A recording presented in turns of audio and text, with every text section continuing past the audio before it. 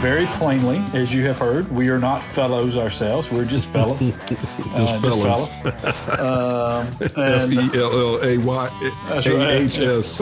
Fellas. Or not fellas. even with the H. Yeah, I think we just leave it at the A. A-S, yeah, fellas. Fellas. Or you, if you really want, if we're on a good day, we're fellers. Fellers. So fellers. Yeah. Hey, look at them fellers. That's the Ernest T. Bass pronunciation. Fellers. Exactly.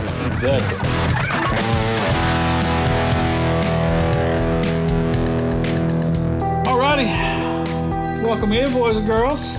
Another fine episode of your favorite weekly Alabama Politics podcast with the creative name of Alabama Politics This Week. I am Josh Moon. That is David Person. All right. We're can all I just present say, accounted for. Yeah. Yeah. And can I just say, our esteemed producer said that we have gotten, what did he say, 70? Yeah, did he say some odd 70 reviews and ratings? Yeah. Yeah. That seems like I'm really proud of that. That tells me that that we're making an impact and that people are really listening and that's just on Apple Podcasts too, man. That's that's really something. I'm happy to hear that. Yeah, it is. If you go and look, I mean, you say 70 and people think, well, shouldn't it be like 700,000? Well, that's not true. Most people don't leave ratings for these things, and so you gotta, it takes a little while to build up such a thing. And, with podcasts, because there is a kind of a saturation of those things at this point. And I mean, there are a ton of podcasts out there. And for a weekly state-specific podcast, like that. It's a fairly high number to me. I mean, I was like you. I was kind of proud of that myself. And it's not going to be like the guys the former Obama guys that do their crooked media podcasts and those type things. It's not going to be the same as your true crime podcast that rate highly or something like that, because we're at a limited audience here is who we're targeting for the most part, and just people interested Democrats in Alabama, basically, or and we're not really just Democrats, but we have Democrats on the show. And we talk about things from that perspective a lot of the time, and it's a perspective that's not often heard in this state. And and I do think that there are Republicans out there who listen regularly, Republicans in office who listen regularly, and we appreciate them as well. And we talk about some of them too. Yes, we do. Almost all of it nice. Unless they're the right wing nut of the week. And so, but listen, it's life in the big city, as they say. Yeah. If you want to play the game, people are going to talk about you. And so, one of those people that we talk about from time to time is Tim James. Tim James is running for governor of Alabama. I don't understand why.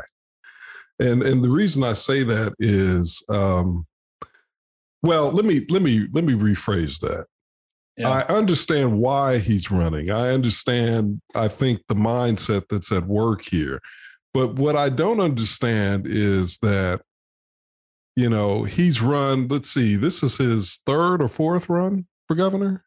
Am I right about that? I think third. It may be second, but I feel like it's been every time. But it feels like it to me. Now, but maybe I'm wrong. Been a lot of them, but let's say at least two.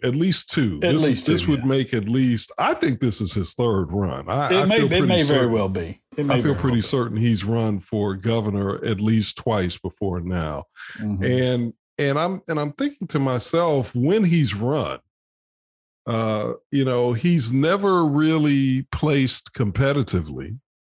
So that to me should be, a little bit of an indication to him of, perhaps maybe you're not what the people, and I started to say the people of Alabama, but I guess I really should say specifically, maybe he's not what the Republicans in Alabama want. It just doesn't seem like it to me.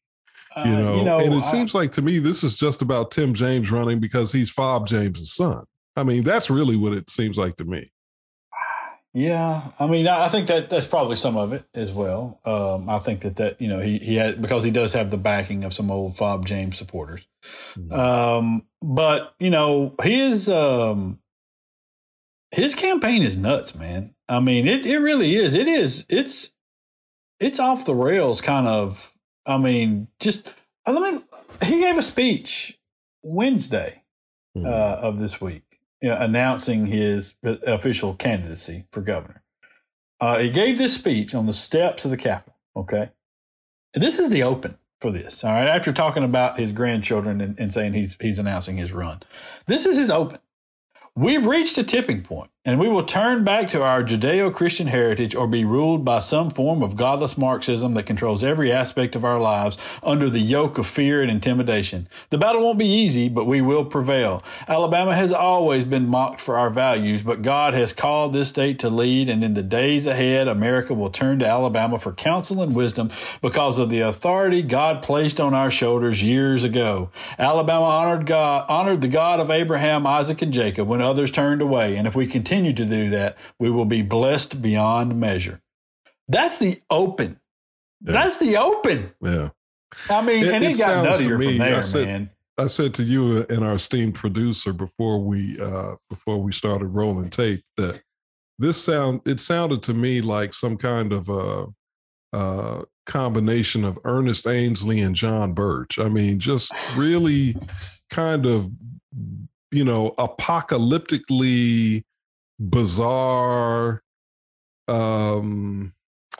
fusion of religion and politics, which, I understand, that there's a faction, and it's a sizable faction, I think, of evangelicals who are inclined to do that, Mm-hmm. And I've seen through the years, through the years that he was coming out of that faction. But but when you juxtapose what he's saying with, the things that are facing our state, it just sounds really wacky.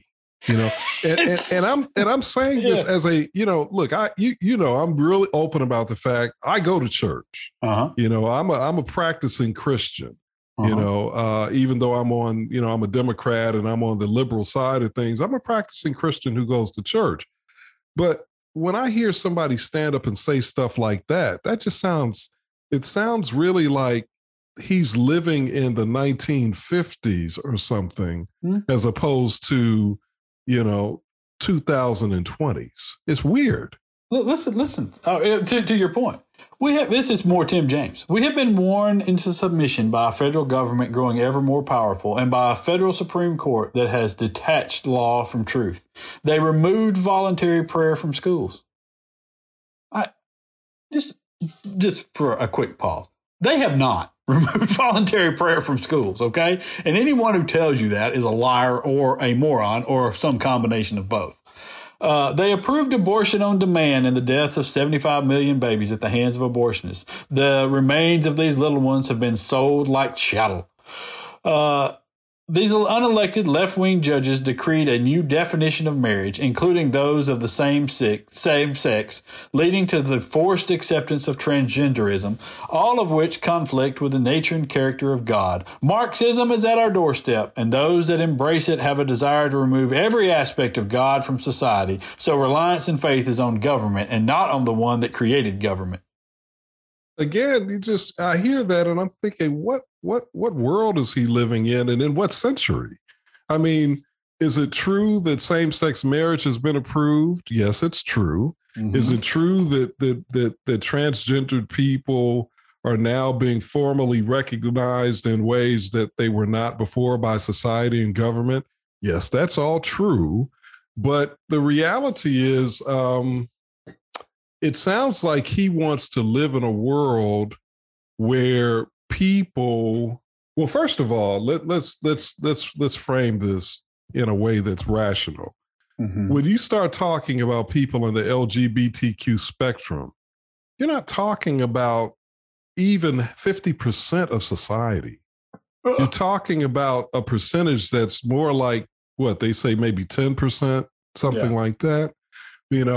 And when you talk about accommodations, societal and governmental accommodations for them, well, I mean, everybody should be free to to live life as they choose. Tim James doesn't want the government dictating to him what he can do and can't do, how he can worship or can't, or what he can wear, or what he doesn't want that.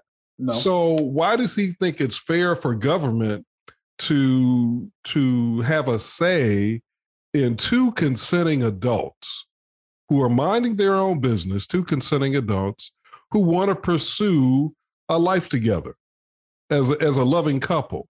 Mm-hmm. Why should that be Tim James's business? Why should it be the state of Alabama's business? Well, it's not, David. It's God's business, okay? And you know what? God's actually, business. and I hear the sarcasm in your voice, but here's the reality. It is God's business. Oh. And God isn't saying a thing about it.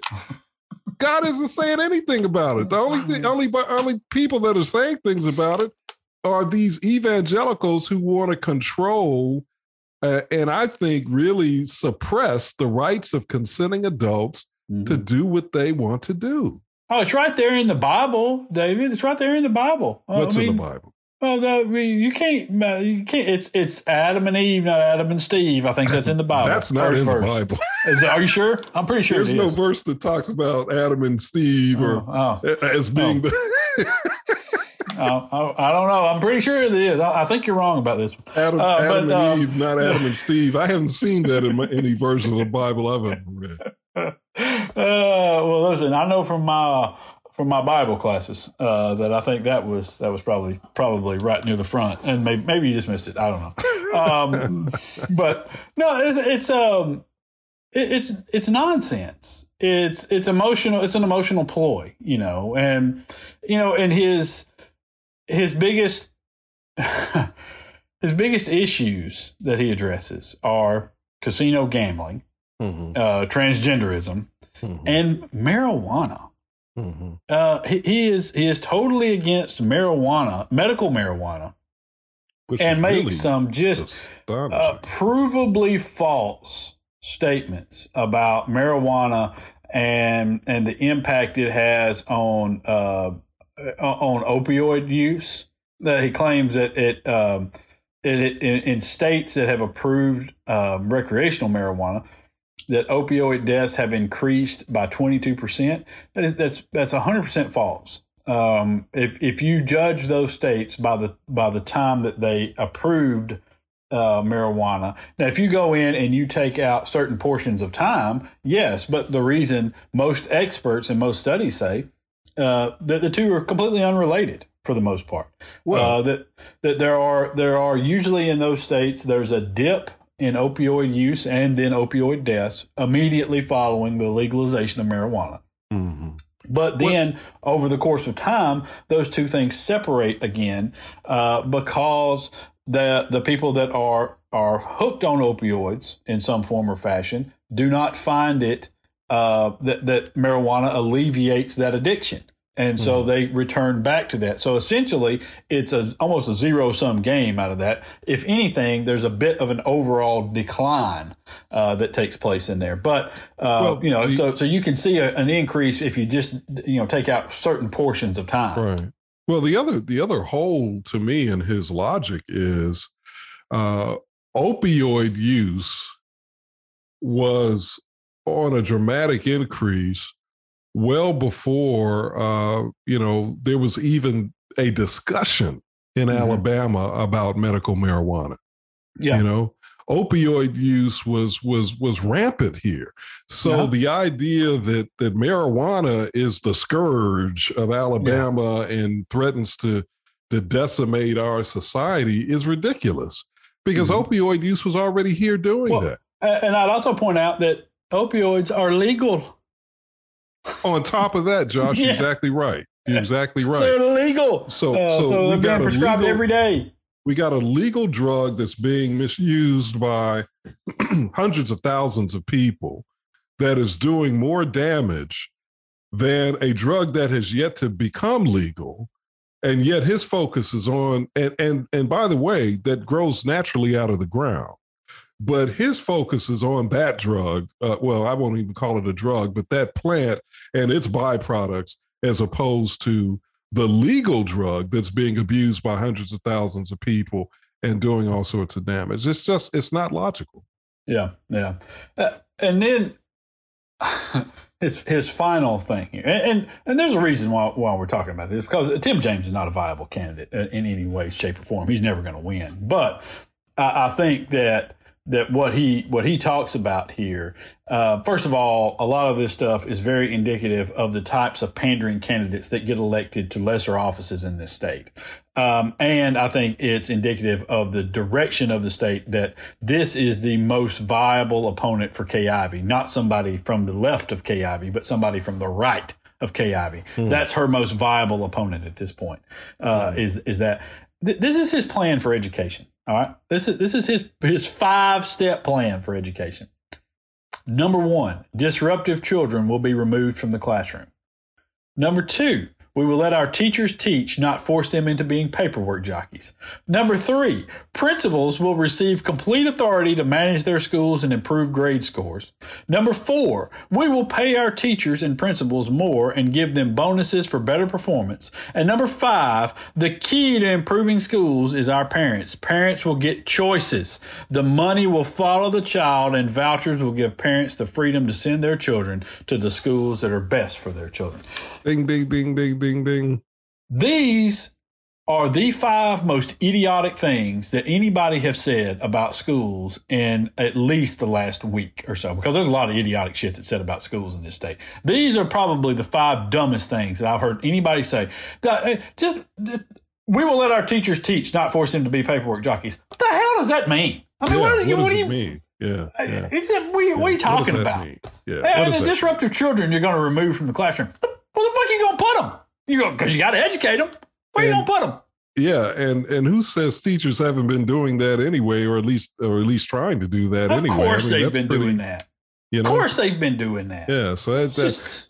Now, number 4, okay, we're going to pay our teachers and principals, more money, I think is what you said. Okay, and give them more and give them bonuses for better performance. All right. So we're all for teachers and principals getting paid what they're worth. But, the real question is, you make a statement like that, the obvious follow-up is, well, where are you going to get the money from? Yeah, where's the money going to come from for that? Exactly. Listen. You want to fix our schools? I can fix our schools in this state. Well, I mean, maybe not fix them 100%, but I can vastly improve the public education in this state with 2 points of my own. Number 1, allow full school choice with transportation provided to any public school within the county you reside. You can go, if you're a child in that county, you can go to any school you want to go to. And if you're below a certain income threshold, then transportation will be provided to you to that school. You can go to any of them. Number 2, funding for schools is based upon income levels and performance, meaning those with the lesser incomes among the student population and those with the lowest performing schools get the most funding and the most help. Mm-hmm. You do those 2 things, and you have better schools all around tomorrow. Right, and I agree with you on both of those points. The unfortunate thing is, we know that'll never happen because of course not. There are a lot of people who still have a mindset that as we've talked about on this podcast before, that it's acceptable for some people to suffer. Oh yeah, absolutely. Because they're they haven't met some threshold that's in somebody's mind, whether it's due to race, class, education, privilege, family name, whatever it is.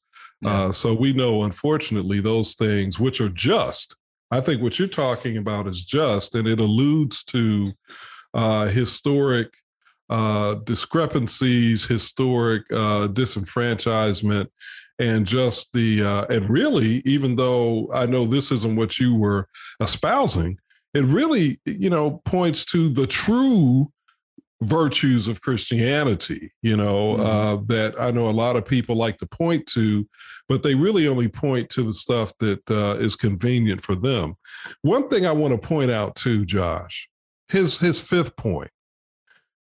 To me, that speaks volumes about, in part, who is behind his campaign and what it is, what their objectives really are, because that's all about, that's about the defunding of public schools is really what that's about. And it's about enriching at the public expense, enriching private schools. And they're going to be, and they're going to be, if history is any indication, they're going to be private religious schools. So it's really about diverting public money to private religious institutions. And I think that is immoral. And I think it is unethical. And I hope that never really becomes fully implemented, even though, unfortunately, we have some mechanisms in this state right now that do just that, or at least attempt to do just that. Yeah, and I will tell you this. I've been around education a long time, reporting on things for a long time. I've covered the stats and seen the scores, and have gone about collecting test scores. Usually I had to go through the back door to get them from private schools and go through the colleges before you can really see exactly what's going on in a lot of places. The private schools in this state do no better job of educating children than the public schools do. And in most cases, if you want to judge them on the whole, they do worse. Same for, and listen, the charter schools, I'm going to be writing something about the charter schools in the very near future. They are a disgrace, an absolute abject failure. What we have put in place should embarrass the hell out of everybody. There are like 3 that are even functional at this point. And then when I say functional, I mean that are taking care of the money, that aren't an absolute joke, that aren't turning out students that are completely ill prepared. And so there are like 3 in this state that are doing a decent job. There's one that I like a lot, but most of the time on the charter school level, if they're performing very well, there's a reason why they're performing very well. And they're a specialized school of some sorts. And this one, the best one that I can think of is, but the rest of them, there are 2 or 3 in Birmingham that are so ridiculously awful that it would be amazing to me if law enforcement doesn't show up at some point and arrest some people. There's one in Montgomery that's the same way. There was one that was approved by the Charter Commission for Washington County that was so awful that they couldn't even get off the damn ground. They couldn't even get a building built. That's how bad they were. And so the idea that somehow or another these places are going to be these. It's going to be the greatest thing to come to education because we're going to base this on the free market, and the free market's going to solve all of your problems because when there's competition, that's what it is. Listen, the problem isn't trying hard enough. Okay. The problem isn't that our teachers and principals and people at public schools aren't trying hard enough. Hell, they all want to do a good job. They all love the kids. Most of them love teaching. They certainly aren't going into it for the money and the relaxation, So they all love to go in there, and they love to go in and teach kids and be around those kids every day and to help them grow and become better adults. That's what 99% of school teachers want. Okay, that's what they want. Do some of them get burned out, and are they, do they have problems with motivation and things later? Yeah, a lot of them do. A lot of them we have those problems, but that's true in any industry in the world. Sure. But they're all out there busting their asses to try to do this thing. And the idea that you think that they're just not trying hard enough because they don't have competition, that's nonsense. And it's nonsense. And what you're actually doing is trying to figure out a way to make segregation legal again. Yeah. And to fund it with public dollars. That's what you're trying to do. That's it. And it's the same playbook that has been used in this state time and time again. And not just here, but other places. But we know it has really been done virtually to perfection, unfortunately, here, where you have schools integrated, and then what happens? All of a sudden, these academies pop up. that are designed really to be a refuge. And I say that with a lot of cynicism, a refuge for white children parents who don't want their kids around white children. Around black children, or around poor children. And often, unfortunately, in the state, the poorer students are going to be black, unfortunately. So that's really what that's about. And you're right. It's just de facto segregation. That's what they're trying to create. Yeah, back to Tim James. This to me is a lot of what he says here, and a lot of these idiotic ideas. And it's really hard for me to even call them ideas, because I think that gives a certain weight to them that they don't deserve. But you hear these things a lot from conservative, mostly white conservative people, pretty much all white conservative people,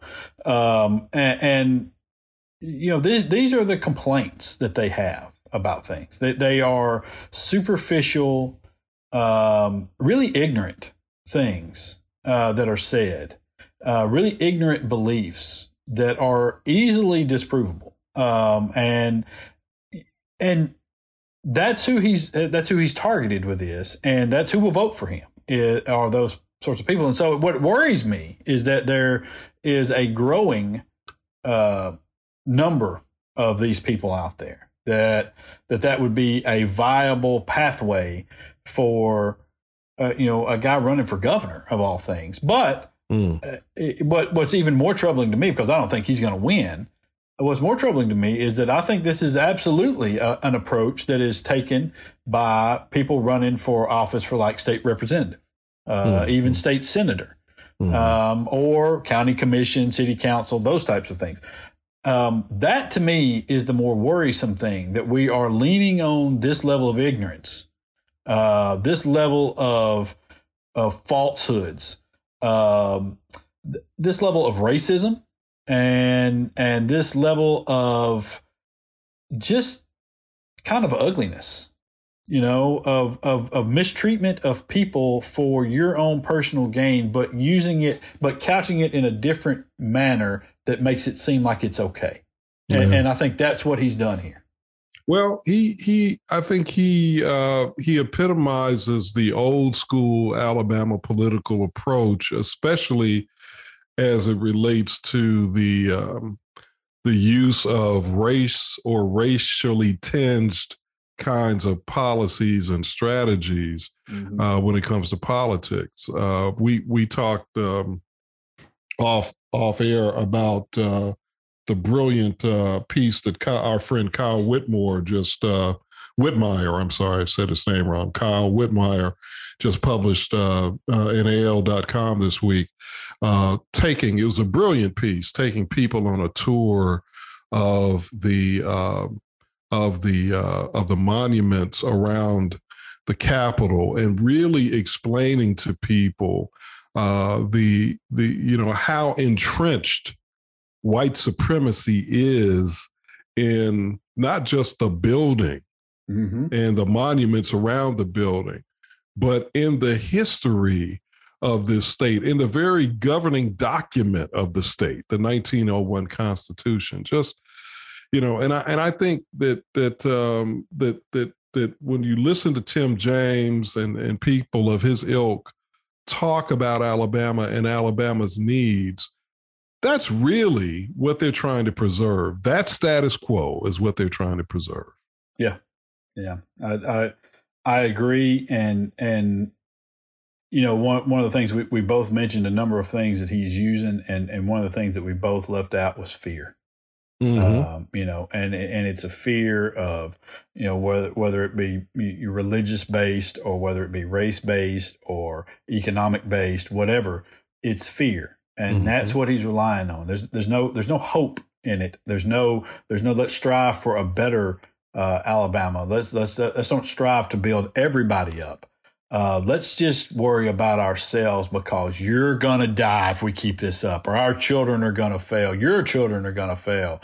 You're getting screwed. That's the message there, instead of anything of having to do with hope or being uplifting in any way. And it's deplorable. And I hope this is not an example of where we're headed, more so where we're headed. But it's really, really kind of depressing that this guy is going to perform our governor's most viable challenge here. And so, yeah.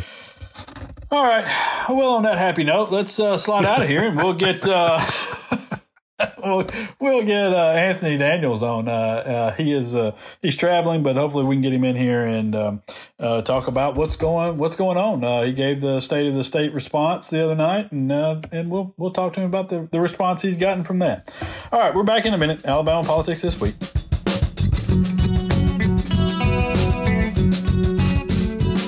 Hey, everybody. If you would like an opportunity to interact with us here at Alabama Politics This Week, we got a great way for you to do that. Shoot a question over to apwproducer@gmail.com. That's apwproducer@gmail.com. Anything about Alabama politics you want to know about, I don't know, what everybody likes to drink, or where everybody likes to hang out, or whatever your question may be. What chances the Democrats might have in the upcoming midterm elections, shoot us a question over at apwproducer@gmail.com. apwproducer@gmail.com. Thanks. All righty, welcome back. Alabama Politics This Week. Josh Moon, David Person. We are happy now to get House Minority Leader Anthony Daniels in here from, I believe, Denver. Is that where you're calling from? I am calling from Denver, Colorado. Nice. That's so you're taking a little trip out there for the Aspen Institute. Is that correct? Yeah, I'm a Rodale Fellow at the Aspen Institute with a lot of other leaders from across the country. So we were delayed as a result of COVID. So I'll be the second Alabamian to go through this program. The first one was Bill Poole. Oh, nice. You know, when you made it is when you're from Alabama and someone gives you the title fellow with the OW pronounced properly. Yeah. I mean, if you're just a fellow, you're just a fellow from Alabama. Yeah, you're just a common guy. But if you're a fellow, then you've made it somewhere, man. You made it somewhere big. And let's not dismiss the fact that he said the Aspen Institute. Oh yeah, which is a very prestigious entity. I know, man. I feel smarter for just having him on. I know really. It ups the caliber of the podcast by at least 100%. Exactly. So I hear y'all saying the next podcast is going to be about Plato and Socrates. well, if we talk to you long enough, maybe so. We'll get work in some Beowulf and some Old English. But yeah, I think so. It's that's what we got to do. We got to elevate the level of discourse here. I think. There you go. Yeah. Got to use the Socratic method. Yeah, exactly. Which will probably, maybe that's where we're losing the average Alabama voter. Maybe we need to go to the anti-Aspen Institute or something, and dumb it down. I don't know. But yeah, listen, I watched the State of the State. Then I watched your response. And for everybody who doesn't know, Anthony Daniels provided the Democratic response to Kay Ivey's State of the State address on whatever night that was, Tuesday night, I guess. And I thought it was great. I did. I mean, I thought you touched on a lot of things. It was it was. I don't want to say it attacked her speech, but it pointed out the inconsistencies of a lot of things that she brought up. I'm interested. What has been the response you've gotten from that? I've gotten positive response from both Democrats and Republicans. Mm-hmm. I think that some of the things that I pointed out relative to permitless carry and critical race theory, and the need that. And talking about there's no mention of how of the 17,000 lives that have been lost as a result of COVID-19. There's been no mention about the 17 hospital closures, and there's no clear path and plan to actually managing this pandemic. And the mere fact that we responded to a mandate with a mandate and a tax. Right. Yeah. It has been, you're right. And one of the things that I found really, really interesting has been what you mentioned with permitless carry. We talked about it a lot last week on the show, but that has gotten such a visceral negative response from law enforcement all across this state. They try to pin it on the sheriffs who just want the money from the permits or whatever, which is a bogus response to this, a claim. But there are police chiefs.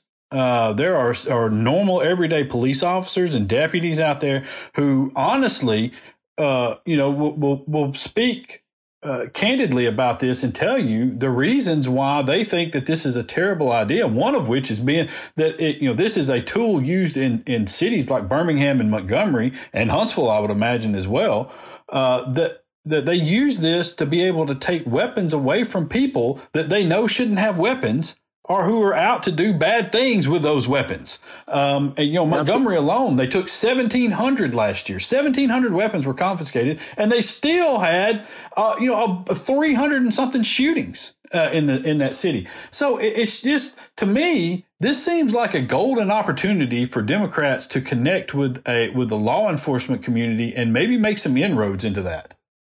Well, I think that, for just to be clear, there are a number of things that we support that's in line with the law enforcement community.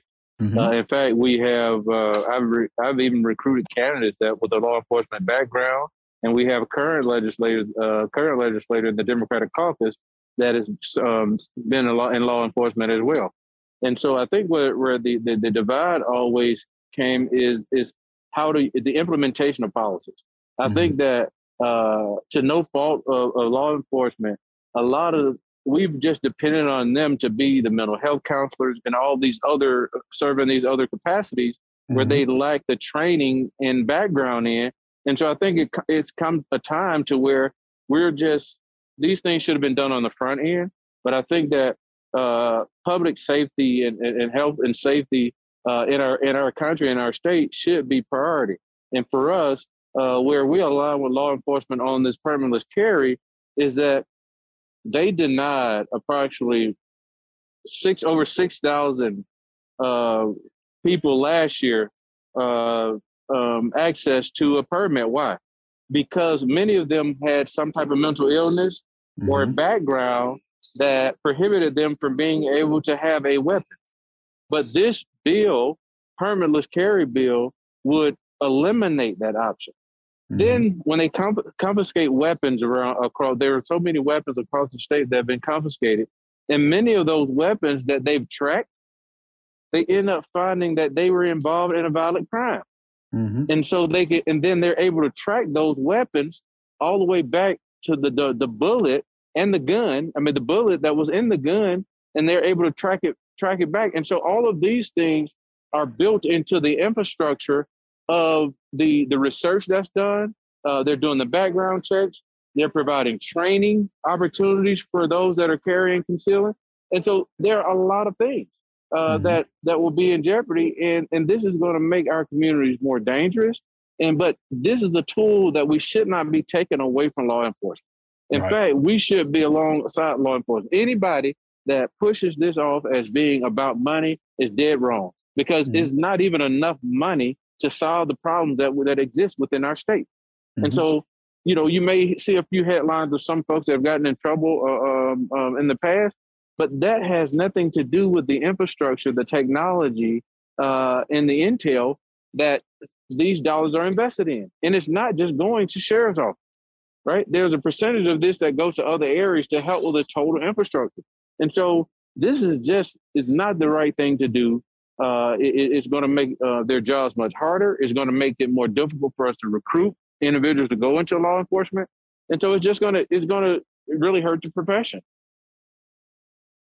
Anthony, for all the reasons you've mentioned, along with just the basic, I guess, reality that historically Republicans are usually very staunchly in sync with law enforcement, I'm really just, I'm really befuddled, honestly, by what really is going on here.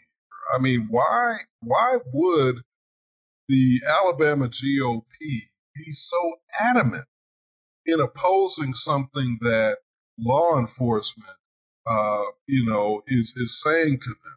Why would they be so brazenly out of step?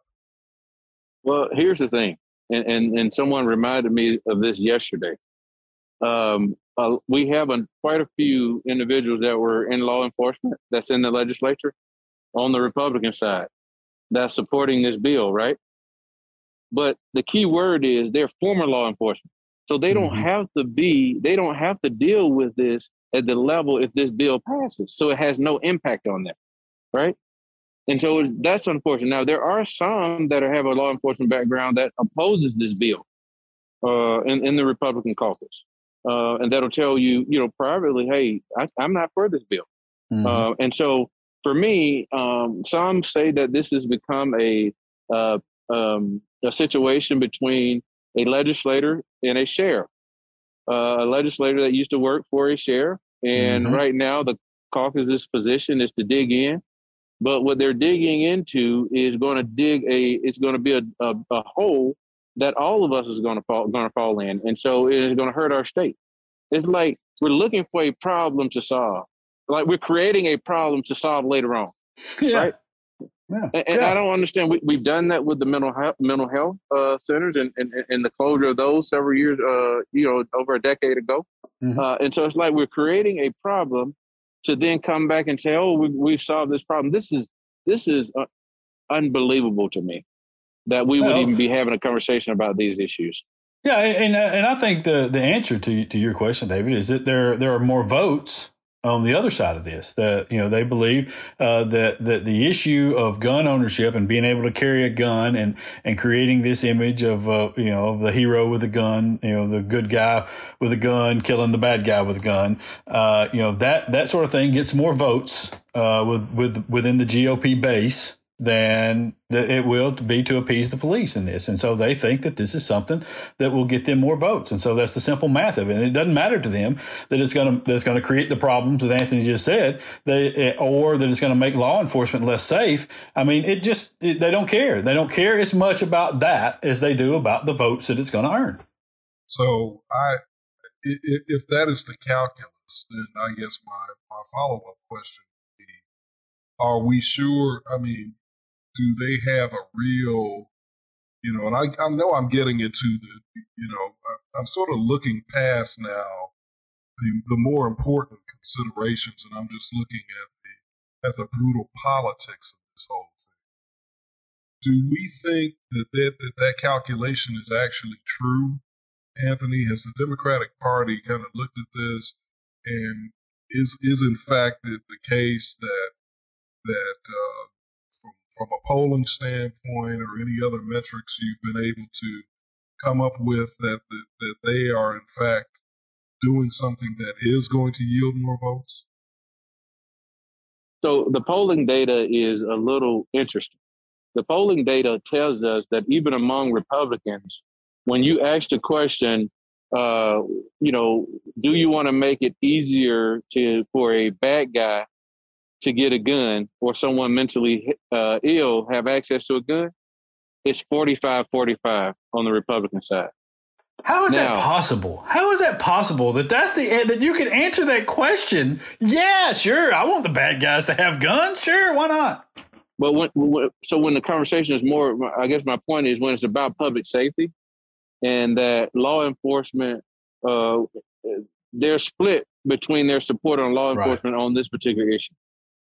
But they've couched this issue as being an amendment issue as opposed to the logic of how it's going to impact public safety, right? And so the top line on the poll was more about protecting their ability to bear arms and to have access to a gun. But this is so much different than the actual bill. And so a lot of times we allow themes and sound bites to carry the day instead of applying logic and reasoning to the argument. And so when we apply logic and reasoning to the argument of saying, this is going to make it easier for a bad guy or someone that may be mentally disturbed to have access to a gun, which will impact public safety. Right. Mm-hmm. So I've seen some of those numbers. You shared them with me, I think, earlier this week, and I was looking at them. So do you think we've got an opening here? Is this a way to maybe exploit a divide that could accrue to our benefit as Democrats? And I'm speaking not for Josh, but I'm speaking for myself as a member of the Democratic Party. So what I would say is more of an issue to divide the base on the Republican side as opposed to the Democratic side, right? But at the end of the day, it's going to cause a real divide among law enforcement and the Republican Party if this bill advances.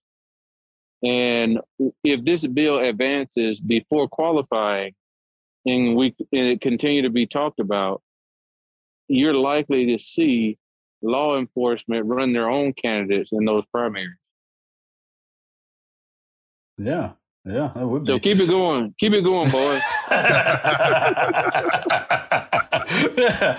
Well, it's outside of that, there were a lot of other things and that you talked about, and as part of the agenda as well, the overall agenda. And I think one of the most important ones, and one of the ones that touches everybody in this state in some form or fashion, that I think could be the best inroad for Democrats is healthcare, and whether it be the expansion of Medicaid or the expansion of mental health or whatever. Kay Ivey did talk about adding, I believe it was $12 million, a program for $12 million devoted to mental health care, which is nothing really. I mean, $12 million is nice. It's better than no $1 million, but I mean, when you talk about the actual cost of this thing, that's nothing. And so I guess, do you feel like that y'all have a plan that is viable, that you can work with the Blue Cross Blue Shields and folks out there that will support that, the hospital associations, and make some inroads into that and possibly attract voters to the side as well? I think that the Blue Cross and Blue Shield have been working extremely hard on a plan that will then give the state, insurance to go on the insurance board to go in the exchange, which will then negotiate, we'll be able to negotiate better rates, which will give individuals access to it. I think the misunderstanding about this whole issue is that the expansion appeals to the working poor. This is healthcare for the working poor. And so, we've couched this in many years have made this a very political issue, but this pandemic has exposed the vulnerabilities of our healthcare infrastructure. Seeing the impact of the 17 hospital closures over the last decade, seeing that you ask any hospital, call any hospital CEO and ask them, are they operating in the black? Right? You don't have to take my word for it. Call them. Call them. And so because we have failed to properly manage this virus, I don't know. There's 17,000 people that have lost their lives from this virus in Alabama. I don't know what else we can actually tell them of the importance of having health care and preventative care. And the one final point that I make about healthcare, guys, do you know that a nutritionist and dietitian, they're not provide reimbursable services in Medicaid? So wow. We're only being reactive when it becomes a crisis for people, but instead we're not helping on the preventative services. Okay, helping a person avoid getting diabetes, right? Working with a nutritionist and a dietitian to help them understand how to eat properly and what to do, right?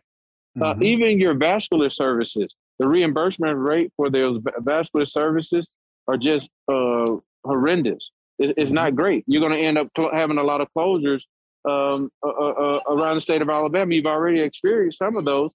And then for pregnant women, expecting mothers, and mothers that have had a child, their health care expires 3 months after giving birth. Well, guys, you know that a mother needs to be able to have that at least a year, that postpartum, health care postpartum. And that those type of things like that will help reduce maternal mortality, reduce infant mortality, right? And so you have a healthier mother, and she have a healthier lifestyle and opportunity to have access to healthcare.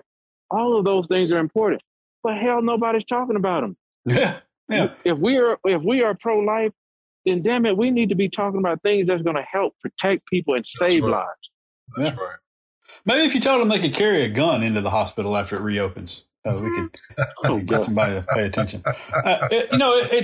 You're right. To me, the biggest issues that face the normal working family here are the healthcare costs and access to it. Also, childcare costs and access to quality childcare, and those two things are never in a Republican agenda of any sorts. And if you fix childcare today, you'd have the greatest work participation numbers in the history of the country right now. Absolutely, and I think that has also impacted our economy.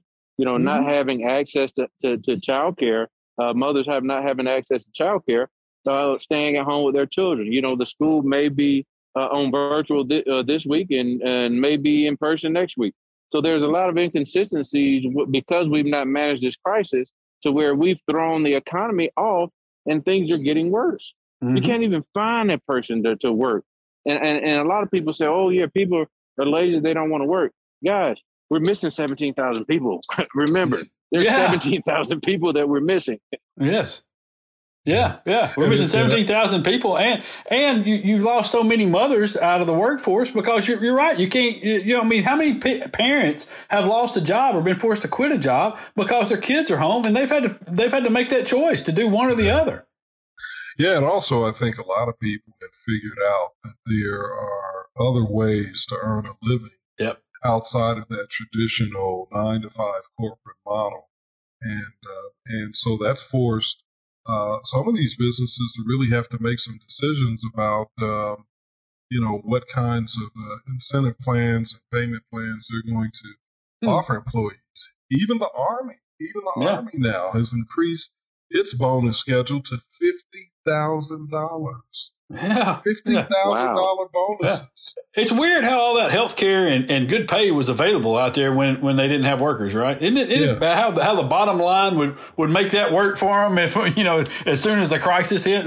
Before they were crying poor, but now all of a sudden they've got all kinds of cash to throw at people. It's pretty weird. But yeah. Hey, Josh, I want to ask Anthony to put on his political prognostication hat for a minute. I'm curious about your assessment, Anthony, of what's happening on the Republican side as it relates to the governor's race. You got, Governor Ivey now being challenged by, I think last count was 2. She's got 2. Oh, no. She's got like 5. She's got 5. Well, I mean, 2 major ones, though, right? Yeah. I would say so. Although Lou Burdett may he's a popular guy in some circles. Is he? Okay, yeah. I didn't know that. But, I mean, Tim James, Linda Blanchard, who, while she doesn't have a big name, she's got deep pockets. What's your assessment on Governor Ivey's chances to win the Republican, the GOP primary? And also, part B, what do you think the impact is if she does?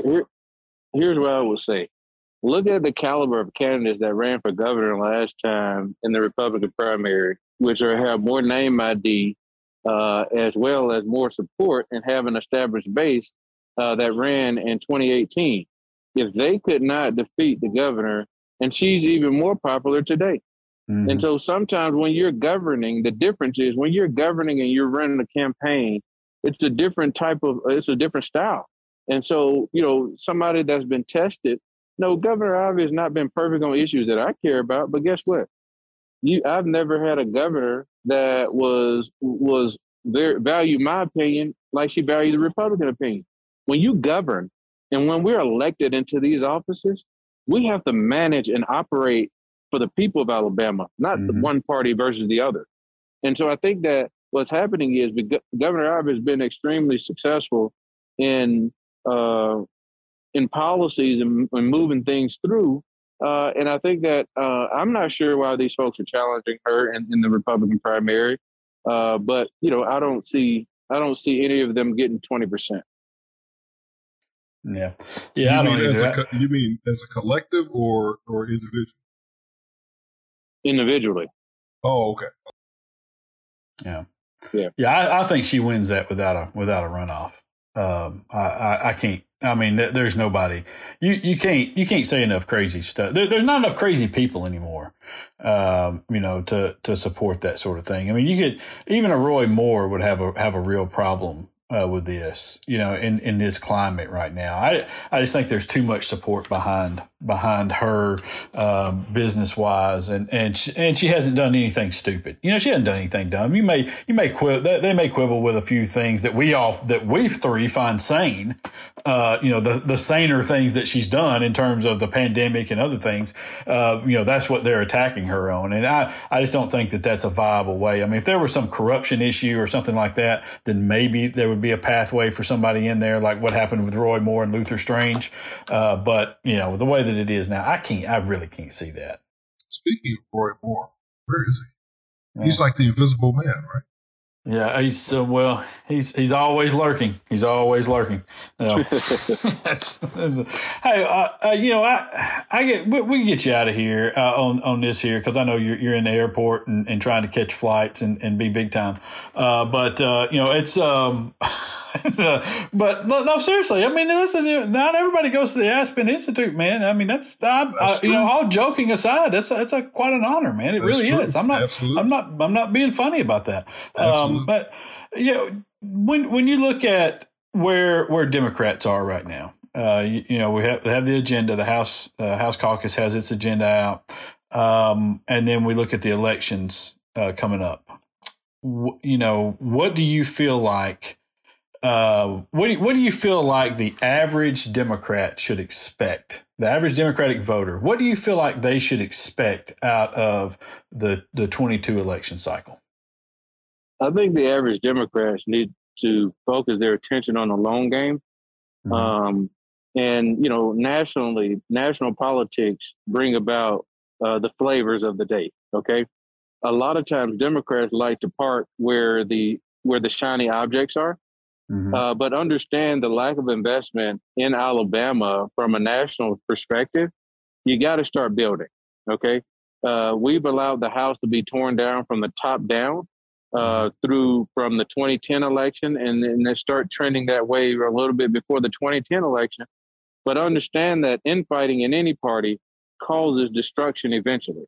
And what you're seeing what the Democratic Party is what the Republican Party is now as it relates to the infighting. But it's going to see this. We're going to see the same thing. So I would say that focus on your local communities and start building the farm team. Start training. Stop eating your own, and focus on leadership development. Be intentional about your candidate recruitment. Making certain that you're not sending a hungry boy girl down to represent you in Montgomery or to represent you at the local level. Make certain that you're focusing on people that have the community best interests at heart and have moral leadership. People that are willing to exercise moral leadership for the common good, and having folks that are just running for office. Because at the end of the day, the just person is not necessarily the most popular person a lot of times, because they don't use their influence to make themselves look good, right? They want to do it behind the scenes and don't really want to get any credit for it.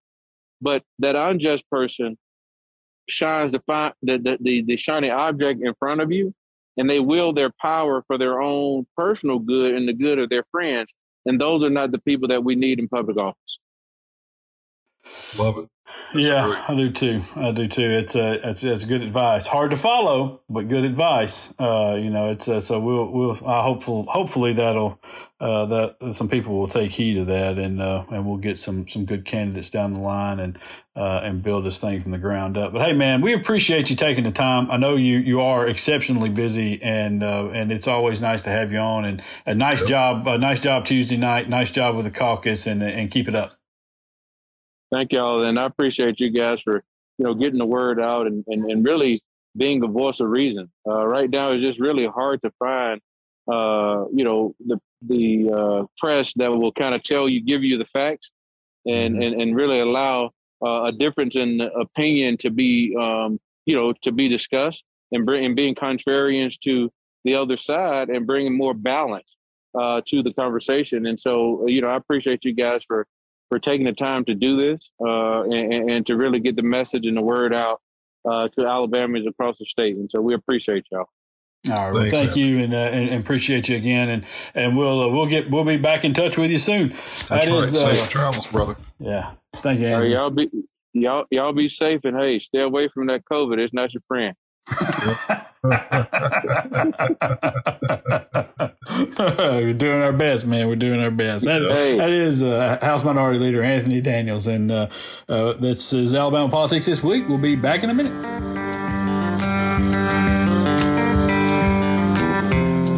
Hi, this is David Person with Alabama Politics This Week.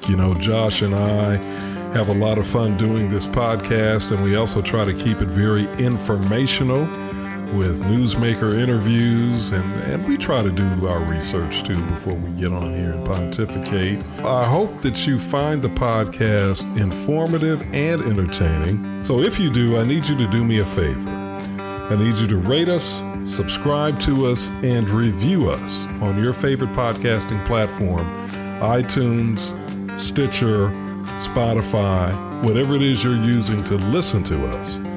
Please do that. That will help us to move up in the rankings and also to get more people to tune in. So if you're a fan of Alabama Politics This Week, I hope you'll do that for us. Thanks. All righty, welcome back. Alabama Politics This Week. Always nice to have Anthony Daniels on. Aspen Institute fellow, Anthony Daniels. That's right. Yeah, I'm proud of him for that. That's good stuff. That is good stuff. That is good stuff. It's all right. So we got kind of a mismatch of things here. All right, to start, I'm terrible about remembering to do basic housekeeping things. One of which is reminding people if they want to ask us a question, they can do so by emailing us at apwproducer@gmail.com. That's apwproducer@gmail.com. Every time you say W, I think about Ernest T. Bass every time from the Andy Griffith Show. Wait till you see me do math. 25, 50. All right. So, you can do that. Ask us questions about politics or you listen, if you want to make a comment, you want to make fun of something that we said or, make a joke, whatever, man, we're all for it. We'll read your stuff. And also we would really appreciate, ratings and reviews, on the Apple Podcast website, because that does help us attract people to the show and bumps the show up the charts a little bit. And so and if you leave a nice review, we will read it.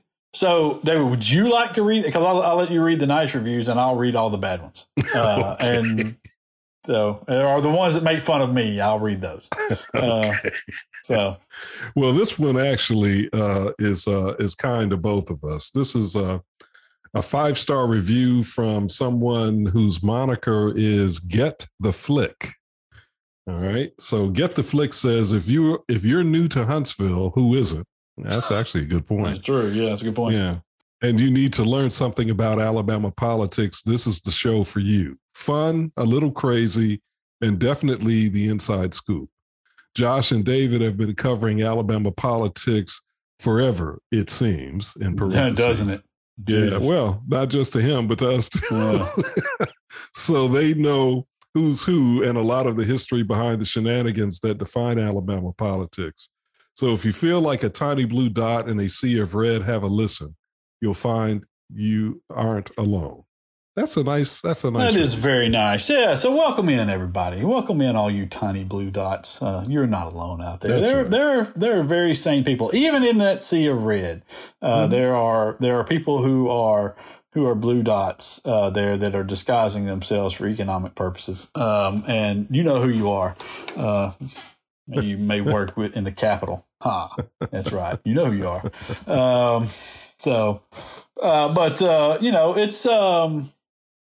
It's nice. This is a nice welcoming show. We do a lot of nice things here, and we talk very plainly, as you have heard. We are not fellows ourselves. We're just fellas. Fellas. FELLAYAHS. Fellas. Or not even with the H. Yeah, I think we just leave it at the A. AS. Yeah. Fellas. Or if you really want, if we're on a good day, we're fellers. So fellers. Yeah. Hey, look at them fellers. That's the Ernest T. Bass pronunciation. Fellers. Exactly. Yeah. All right. So we have a couple of things couple of stories and things we need to get to. The legislature is back in session. They have not done anything to steal your money yet. So that covers our legislative report. Thank you. That is it's brought to you by Exxon. Yeah. All right. Then past that, we also have another Huntsville police officer has been arrested for murder. Man, let me tell you. I don't. Are we paying for this guy's legal representation? Are the taxpayers paying for this one? I have not heard that we are, and I don't think we will be. Not only because of the blowback from the last time, but because this case is really, the allegations are very troubling. So the allegations are that this gentleman, and I'm sorry, Josh, I don't have his name up on the screen in front of me. Let's don't call his name. How about that? Let's don't call his name. Well, you know what? That's a good point. Let's not do it. He's a former, I guess, I guess he's still current. I think he's still current, I think. God knows you can't fire him for a long time. Yeah, I think as far as I know, he's still, I have not heard that he's not on the payroll yet, unless something has happened within the past day or so. But this officer, and you can easily Google it if you want to know his name and other details. He is alleged by law enforcement. Mm-hmm. He is alleged to have shot and killed his pregnant girlfriend. Mm. And to have tried to cover it up by saying that it was a suicide. That is all, that's just disturbing on so many levels. Yeah. So many levels. And as I've said, in some media interviews that I've done about this on behalf of the Rosa Parks Committee of Huntsville-Madison County, again, this speaks to our concerns about the culture of policing, but that culture doesn't just involve, the kind of environment that shapes the thinking of police officers in terms of how they behave or police the public, but it also involves, making sure that there are systems in place to provide officers who may be under duress because of family issues, financial issues, what have you, that provide them with support. And there ought to be not just support for them, but there ought to be, because we know that police officers, just like other first responders and our military personnel, they are unfortunately predisposed to, well, not predisposed to, but they are highly likely to encounter situations that will cause them to suffer with PTSD. Mm-hmm. And so there needs to be a monitoring. And I'm not talking about in some, big government, George Orwellian kind of way, but I mean, just sort of a monitoring, a systematic monitoring of their emotional, psychological well-being, so that hopefully we don't see situations such as this one that have allegedly occurred, so that we don't see these kinds of situations happen. Yeah. This is a tragedy. Yeah, and I think a lot of what you said there kind of goes back to what Anthony and us, what we were talking about with Anthony Daniels. So where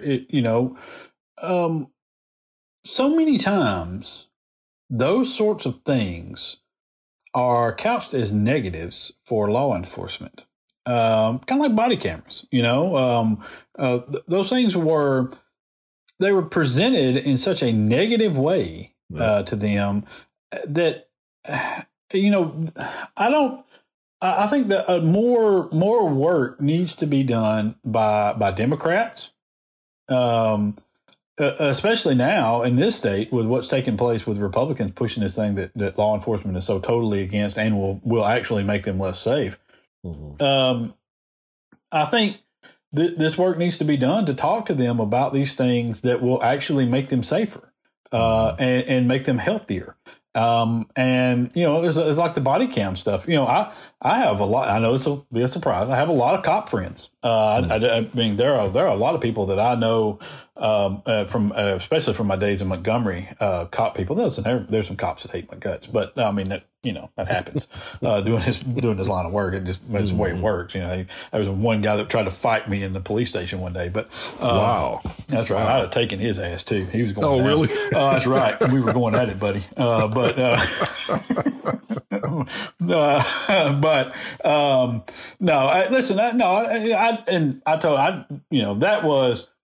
That was a misunderstanding. I mean, we still don't like each other, but that was a misunderstanding that we each apologize for. Him more so than me, because it's far more his misunderstanding than mine. But anyway, but I have other cop friends that I've talked to about these things, and yes, there are some things that have been introduced by Democrats that I think, are ignorant of the situations that law enforcement often finds themselves in. Okay. There are some ideas that they have about what they can do in high pressure situations that are just, they're not feasible. And I back the law enforcement guys on that, because listen, I like to be able to pick up the phone if somebody's coming into the door and calling some people that are going to come by and help. Okay. I like that idea. I think that's a fine idea for the country. And I think 99% of the American public feels the same way. Okay. And so, I respect if I'm calling you to this high pressure, life threatening situation, then I'm going to give you some deference. Okay. Yeah. In what you do. Now, I expect you to behave a certain way, but, in hairy situations, I lean towards leniency to that way. But, I also think that there are a lot of things that they agree with. The body cameras, for example. I've had cops tell me, listen, man, that's gotten me out of so much BS over the years. Guys claiming that I did this or I did that or I said this, and we just go to the tape, and he said, because I don't have anything to hide. It's like, hell, if guys want to record me, I can record away. It just gets me out of more trouble, man, if you record me, and so I think those sorts of things, mental health stuff, when I talk to sheriffs, and I got Derek Cunningham is a Montgomery County sheriff, is one of the greatest dudes I've ever met. And I like him a lot. And he was on this thing a long time ago talking about mental health issues and among his staff and among the prisoners that they are assigned. He's like, man, we're throwing people in cages like dogs down here, and we don't have any way to do anything. So a lot of, ask him, I guarantee you call Derek Cunningham and say, I'm going to take a portion of your budget and devote it to mental health care and remove those prisoners from your jail cell that are there that you're holding on mental health orders. I guarantee you he's okay with it. Guaranteed. And I guarantee you won't find a sheriff out there that won't. And so, and that's part of the defund the police, which I also agree with James Carville is a stupid way to couch it. But, I just feel like there are a lot of things that we could do that have been resisted by police unions, which, by the way, do police unions actually represent police officers anymore? I mean, have you seen the idiotic things that come out of police unions and the police union leaders and the things that they fight and the stupid things that they say and under the guise of protecting the membership? They're not protecting anybody. They're giving them a hell of a bad name at this point. But, we tend to bend to these dudes for some reason or another.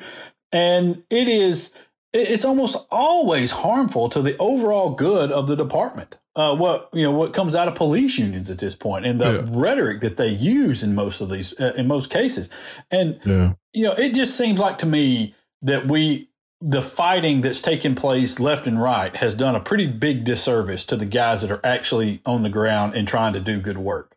I'm all for 100% weeding out bad cops and guys who are on power trips and who treat citizens as though, they're jailers or something.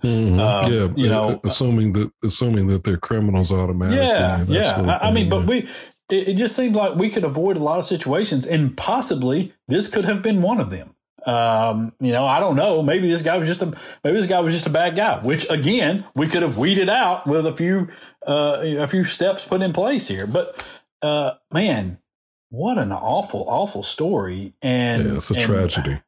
And another huge black eye for that department. That doesn't really need another one. I don't know. They don't have any eyes left. No, it doesn't need another one. And I understand again that, if he did what they say he's done, and it's certainly again, I stress that law enforcement believes it and the local justice system believes that he's done this.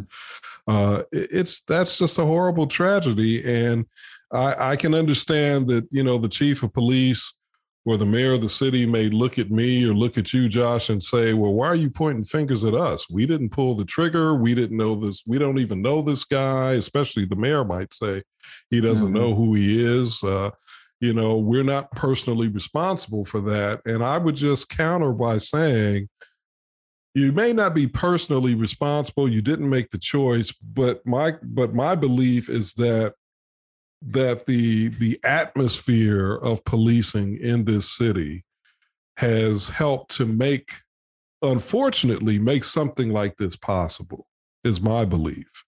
And I think if you have a situation where police officers who are inclined to do bad things feel like they can, or to be sort of cowboys like William Darby was. Yes. If they feel empowered to be that way, then why would you think that they would only be that way in one specific situation? Well, they're going to be that way. That's going to filter in my opinion, that's going to filter in to how they do their jobs and even how they view themselves as a whole, especially when you're talking about younger guys. Yeah.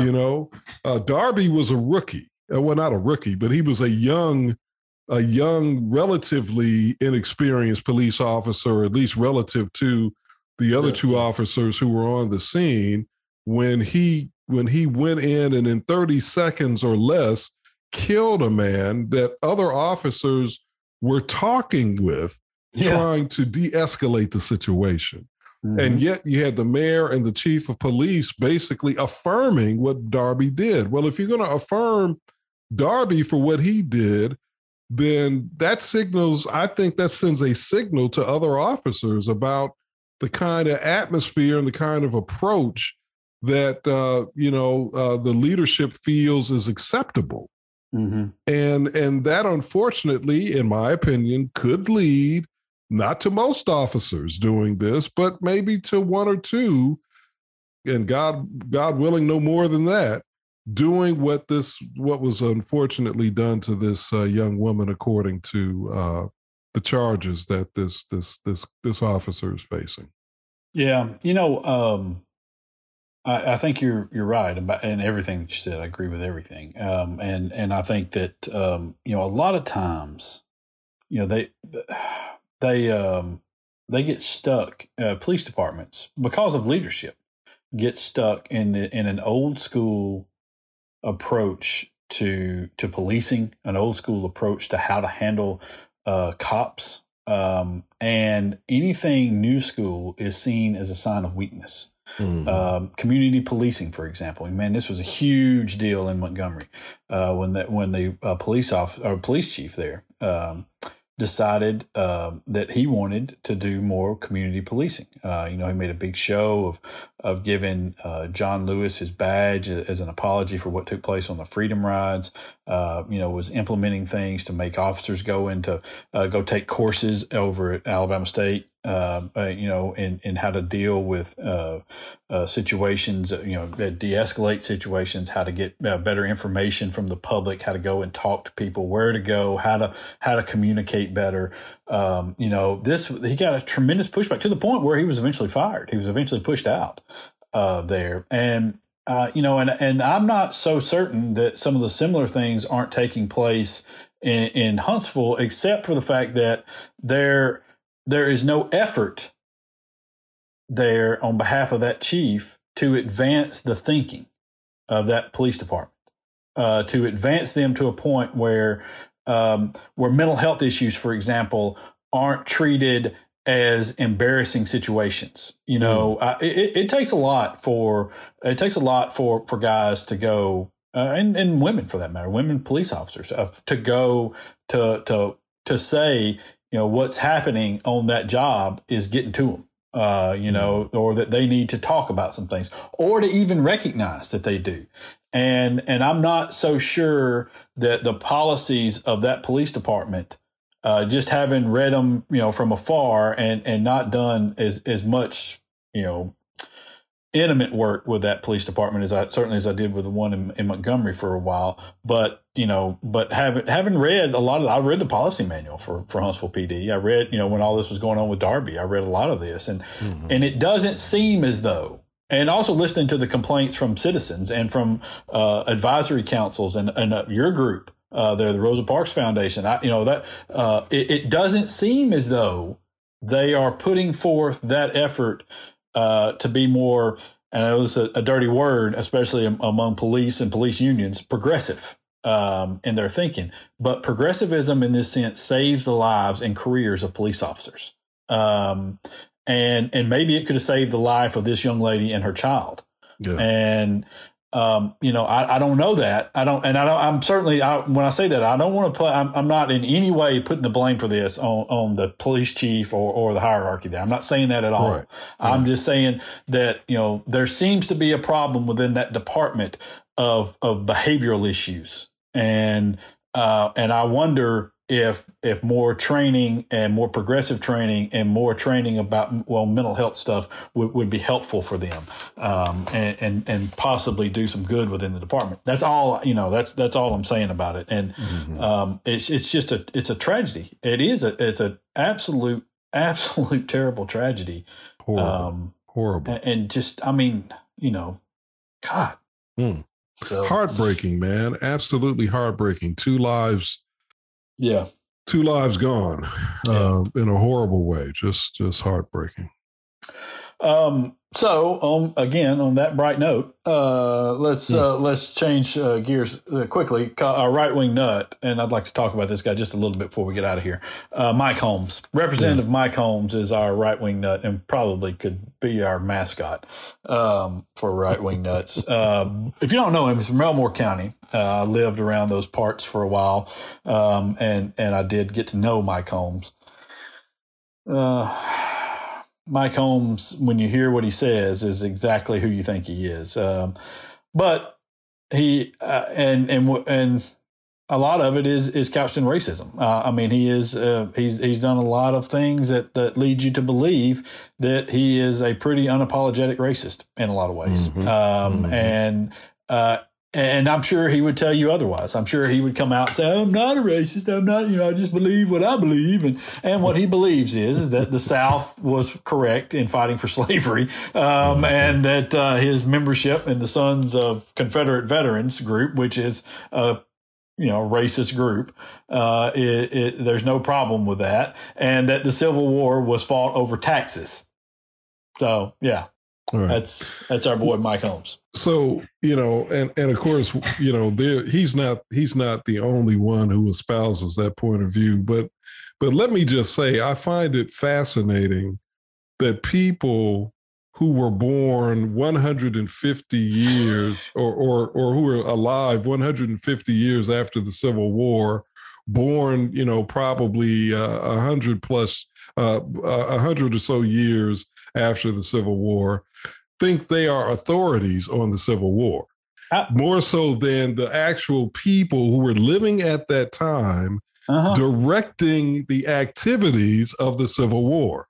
So when State Representative Holmes was confronted by our friend Kyle Whitmire with actual evidence from one of the founding fathers of the Confederacy, who stated explicitly that the Confederacy was about the subjugation of Black people as slaves, stated that explicitly, that Holmes has the audacity to say, well, I think he's wrong. What the freaking hell? You think he's wrong? You think one of the founders of the Confederacy, doesn't know why he was doing what he was doing? That's the most asinine thing that a person could say. You know what gets me, man? What always gets me about these people are the people who claim that it was the heritage their ancestors being run over. That's why they're so mad about this. What are you talking about? You didn't know those people. What do you mean? You don't know. I mean, they were like some distant great-great-great-grandfather, that fought in the Civil War over his land. Yeah, okay. I mean, most of these people wouldn't cross the street to help their cousin out today, but that's what's driving you? I mean, get out of here. It's racism. That's what's driving you. I mean, honest to God, man, you wouldn't go today. 90% of those people wouldn't go help their cousin move a couch, okay? Because the ball game's on. But yeah, they're going to hate all Black people. But because, come on, get out of here. Well, stop it. I'm going to differ with you only slightly, just a smidgen. And we've talked about this before. I personally, as a Black person, I make a distinction. And ultimately I will concede it's probably a distinction ultimately without a difference. But I think in understanding people, it's important to make the distinction, even though the consequences are still the same. I think that Mike Holmes may not be, I don't know Mike Holmes, so I can't say, whether or not he hates Black people or not. But a racist to me, as I understand it, is somebody who does indeed, as you just said, hate Black people. I don't know if Mike Holmes hates Black people or not, but I certainly believe that anybody who defends the Confederacy, at the very least, subscribes to a mindset of white supremacy. And so I think it's entirely possible for a person to not hate people because of their skin color, but to believe nonetheless that they and their culture are superior to them. I mean, that's racist to me, but I mean, it's what I'm saying? It's the ultimate byproduct. I agree with you. The ultimate byproduct is usually the same, but I think it's important to make the distinction, Josh, only because I think I would like to say, I guess I'd say it this way, calling somebody a racist is something that is. It's probably one of the most inflammatory things you can do in our society. And I think we ought to reserve that label for people who truly, truly embody that. And for people who don't, because I think those people are probably, they're a lost cause. White supremacists, I think, may have the potential to be persuaded of the error of their ways. Now, maybe I'm wrong. Maybe I'm naive. But I would say. So if let's just speak specifically about Mike Holmes. He has supported, and in one case was the sponsor of the Monuments Bill, protecting Confederate monuments. He was a huge supporter, vocal supporter of the anti-riot bill last year, which basically was an anti-protest bill against black citizens. Was going to give police, all sorts of ability to arrest people at protests. He has been against pretty much every criminal justice reform bill that has come down the way. At a point, to me, no matter how friendly you are to the face of other people of color, no matter how much you might protest when somebody calls you a racist, if your actions continue to harm, seemingly without any care and with just absolute indifference to the suffering that you bring about, if those actions continue to do that repeatedly, then I don't have much of a problem calling you racist. And it's not. I understand 100% what you're saying. I do believe there are people out there who hold tendencies, who are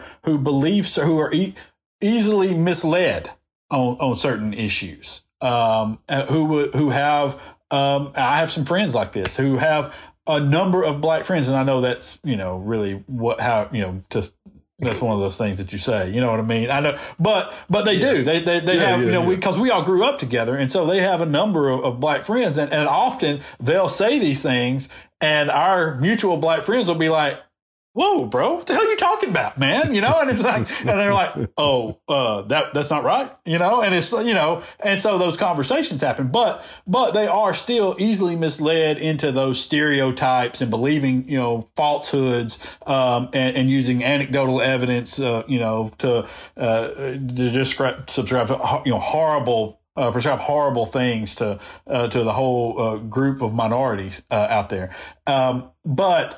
So I understand exactly what you're saying. I just don't think Mike Holmes is in that group. Okay. I think he's had enough chances and enough people have showed him the error of his ways. And there have been enough books written about the Civil War at this point that you shouldn't still hold those beliefs if you are anything other than a racist. So. Well, you know him. You've had encounters with him. I don't think I've ever met the man. So, I'll defer to you on that.